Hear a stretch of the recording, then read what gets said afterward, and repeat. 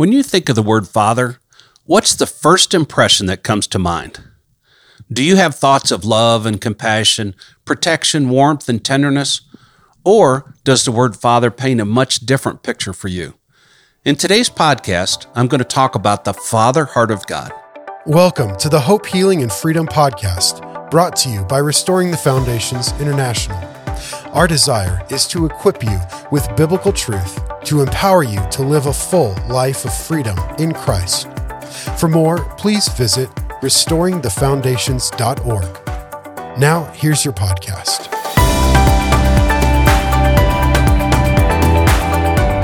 Today's verse is Matthew 7, verse 11. If you then, being evil, know how to give good gifts to your children, how much more will your Father who is in heaven give good things to those who ask him? Our image of Father gets distorted by many things in life, like our relationship with our own earthly fathers, or things like teachings we've received in church, or even from concepts that we picked up from living in this world. For an example, why is it that major storms that cause great destruction are called acts of God, but God gets no credit for the fact that your grocery store is full of fresh fruit and vegetables every day? Every person seems to have a differing view of who Father God is based on many factors. For this reason, it takes the Holy Spirit's work in each of us individually to bring us into a better understanding of Father God. So if you're willing, pray with me before we go any farther. Holy Spirit, will you breathe on this podcast and use it to free each of us from any misconceptions about our Father God? So the first place we begin to understand the concept of Father, of course, is with our own earthly fathers. Now, I've mentioned before that my dad was a very faithful and consistent father. He was home every night for dinner. He'd play catch with me in the backyard when I asked, and he provided well for our family. Yet my view of Father God was distorted by my earthly father. You see, my dad was a very quiet man. You could be in a room with him, and if you didn't talk to him, he wouldn't talk to you. He was also not very good with encouragement. His form of encouragement was to point out something I'd done wrong and explain the correct way to do it. Now, he often didn't volunteer to help when I was doing something, but he was quick to correct when I'd done something wrong.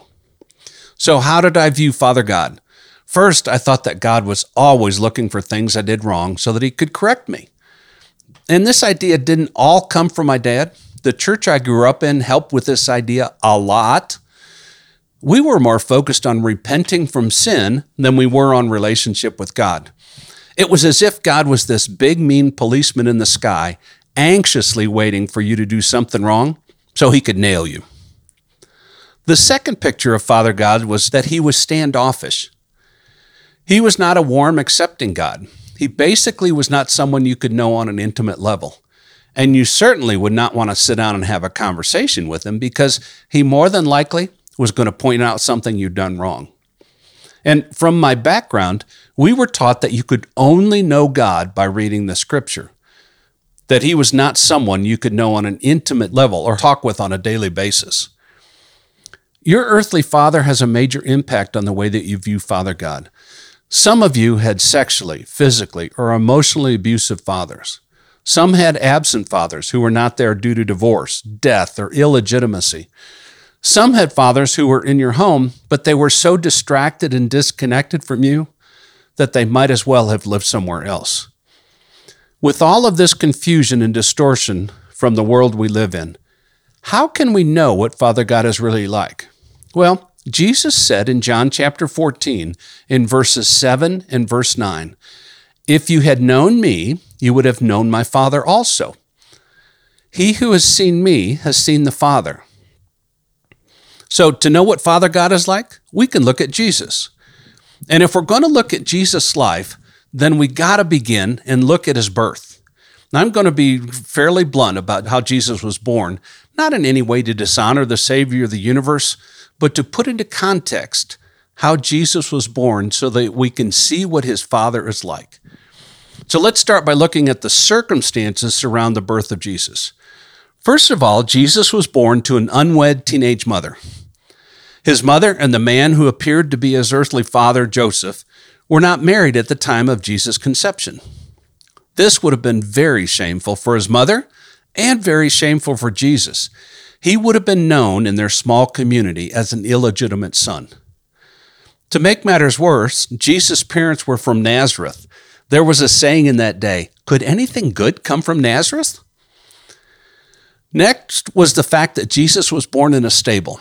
Now, many times at the Christmas plays at church, they depict the stable as this lovely, clean, orderly place. That was probably not the situation for Jesus. Remember that Joseph had come to Bethlehem to be counted in the census, along with everyone else from the family of David. There were so many people in the town that there was no room for them to stay, so they had to stay in the stable. Now, all of these travelers would have had animals that they rode to get to Bethlehem, so the stable would have been overcrowded with animals. And many animals mean much animal dung, right? So Jesus was born in a stinky stable filled with sweaty animals. Not exactly the royal setting for the King of Kings to make his entrance into the world. And the first people to welcome Jesus into this world were shepherds. Shepherds were often looked down on and excluded from civilized society because they were mostly uneducated and, quite frankly, dirty from sleeping with the sheep. And who's going to believe the word of these uneducated, smelly shepherds about what they witness? So what does Jesus' birth tell us about Father God? God had his son enter this world in such a lowly manner that no one could point to his birth as a reason to feel excluded. There was nothing about the circumstances surrounding Jesus' birth that could cause anyone to feel inferior or rejected by their own circumstances. Jesus, in fact, was rejected by those in his community because his mother and father were not married at the time of his conception. Everyone would have known that he was an illegitimate child. He was born in a stinky, smelly stable surrounded by dirty, smelly animals. His welcoming committee was a bunch of, you guessed it, smelly, uneducated shepherds.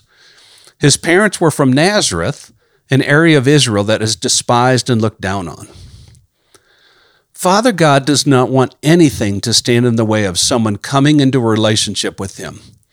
He could have had Jesus born in the palace, which is what he deserved, being the King of Kings, but instead, God brought him into this world in the lowliest and worst conditions so that no one could point to his birth as a reason to reject him. Now, let's move on to a story about the woman at the well from John chapter 4. As you may know, she was an outcast from her own people because she'd been married 5 times and the man she lived with was not her husband. Jesus presented her with the gospel about water that leads to eternal life, and her life was changed. So why is this story exceptional? First of all, Jesus should not have been talking to this woman who was a Samaritan. Jews looked down on and despised the Samaritans, but Jesus valued her by speaking with her.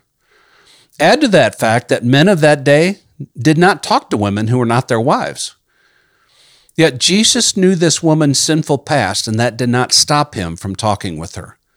None of these circumstances stopped Jesus from showing love and compassion on this sin-stained and rejected woman. Father God sent Jesus to that particular well at the hottest time of the day in order to bring life to a sinful and rejected woman. God was more concerned for her healing and cleansing than he was about the religious regulations of the day. The love and forgiveness that God showed through his son Jesus is what transformed that woman from someone who hid from the people in her town — that's why she was at the well in the middle of the day instead of in the morning — to someone who ran into town and told everyone about the man she'd met. That's the father heart of God. He is more concerned with your future than with your past. When you accept his free gift of forgiveness through Christ, your past is washed clean. Another time, the 12 disciples were traveling by boat from one side of the Sea of Galilee to another when they were overtaken by a terrible storm. The boat was being thrashed about by the winds and the waves when they noticed someone coming towards them, walking on the water. At first, they thought it was a ghost. Then they realized it was Jesus. Peter said, "Lord, if that's you, tell me to come to you on the water." So Peter got out of the boat and began walking to Jesus on the water. At one point, Peter took his eyes off Jesus and looked at the ferocious wind and waves and began to sink into the sea. Jesus reached out his hand and rescued Peter. What does this story tell us about the Father heart of God? God doesn't give up on us when we make mistakes. Yes, Peter sank because he took his eyes off Jesus. Peter also experienced a depth of intimacy with Jesus that very few ever know. In his sinking, he was saved by the hand of Jesus. Peter experienced something that none of the other disciples experienced by taking the risk and getting out of the boat.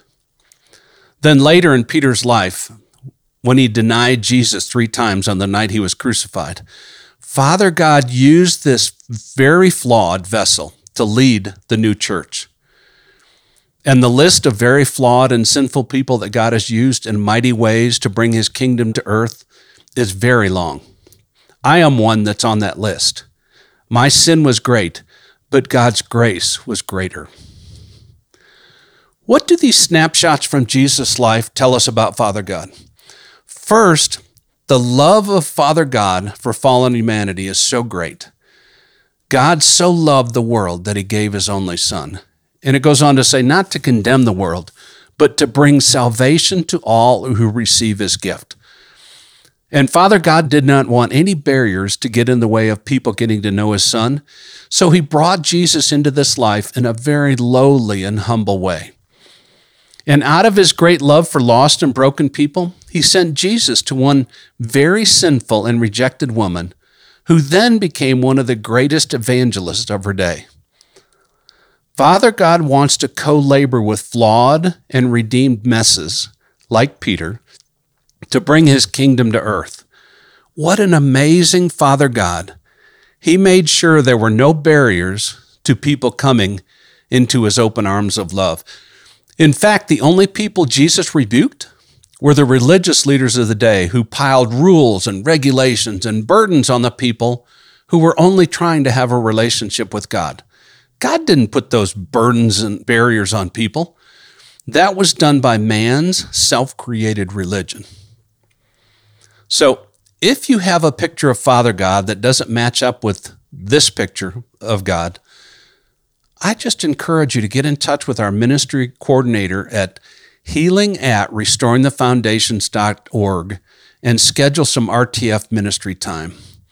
You have a very good Father who was so desperate to have a relationship with you that he allowed his Son to die a very shameful and painful death on your behalf. So don't settle for anything less. Remember, God is more concerned with your future than with your past. So, Father God, I thank you for each one that's listening today. I thank you for your truth that you show us in your word, that you take flawed and sinful people and use them in your kingdom, that you empower them to co-labor with you and bring your kingdom to this world. So, Father, I ask that your Holy Spirit would touch everyone that's listening today and show us any places where we have misconceptions about you, where we're judging you or putting you in a box or keeping you from not allowing ourselves to experience intimacy with you because of our false beliefs. Or if there's any wounded places, any places where we've been wounded by the church or wounded by religion in any way, Father, that we would get healing for those places so that we could know you as you really are, because you really are more concerned with our future than you are with our past. So again, I bless each one that's listening. Come, Holy Spirit, touch each one of us in Jesus' name. Amen. Thank you for joining us on the Hope, Healing, and Freedom podcast today. We pray you are blessed and equipped with biblical truth, empowering you to live a full life of freedom in Christ. To learn more about the ministry of Restoring the Foundations International, please visit restoringthefoundations.org. We look forward to seeing you on the next episode.